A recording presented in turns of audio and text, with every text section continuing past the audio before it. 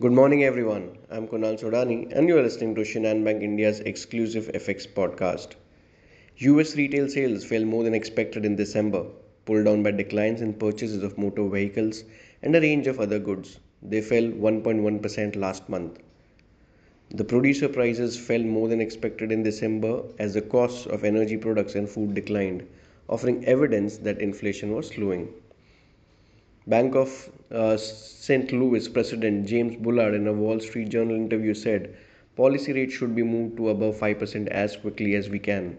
On the other hand, Cleveland Fed Speaker Mester said the Fed needs to raise interest rates a little bit above the 5% to 5.25% range in order to bring inflation to heel. So this was considered to be a bit of hawkish statement by both of them.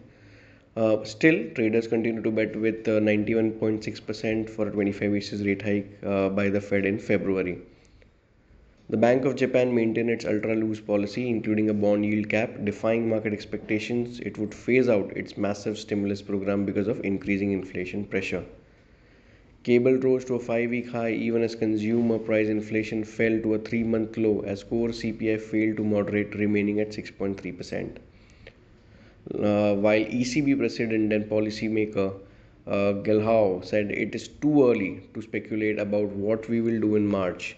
His words partially offset the speculation the ECB would hike rates by 25 basis point in March. So a bit of dovishness seen over that side.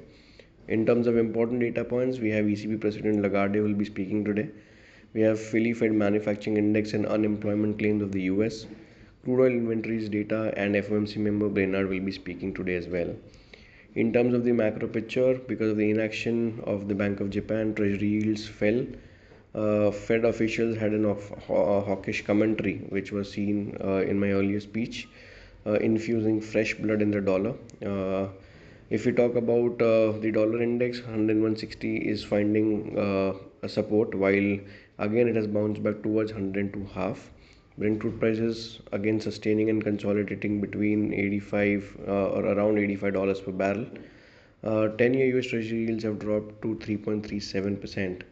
All in all, yesterday flows also were the main drivers for the rupee to appreciate, with bond inflows seeing to the tune of $1 billion. Certain flows more are expected, but because of some timing of it can differ, so one needs to be cautious. Currently, 81.05 may act as a support for the day, while 81.65 may act as a resistance for the day. So that's all from my side, friends. Wishing you all a very happy and energetic day. Thank you.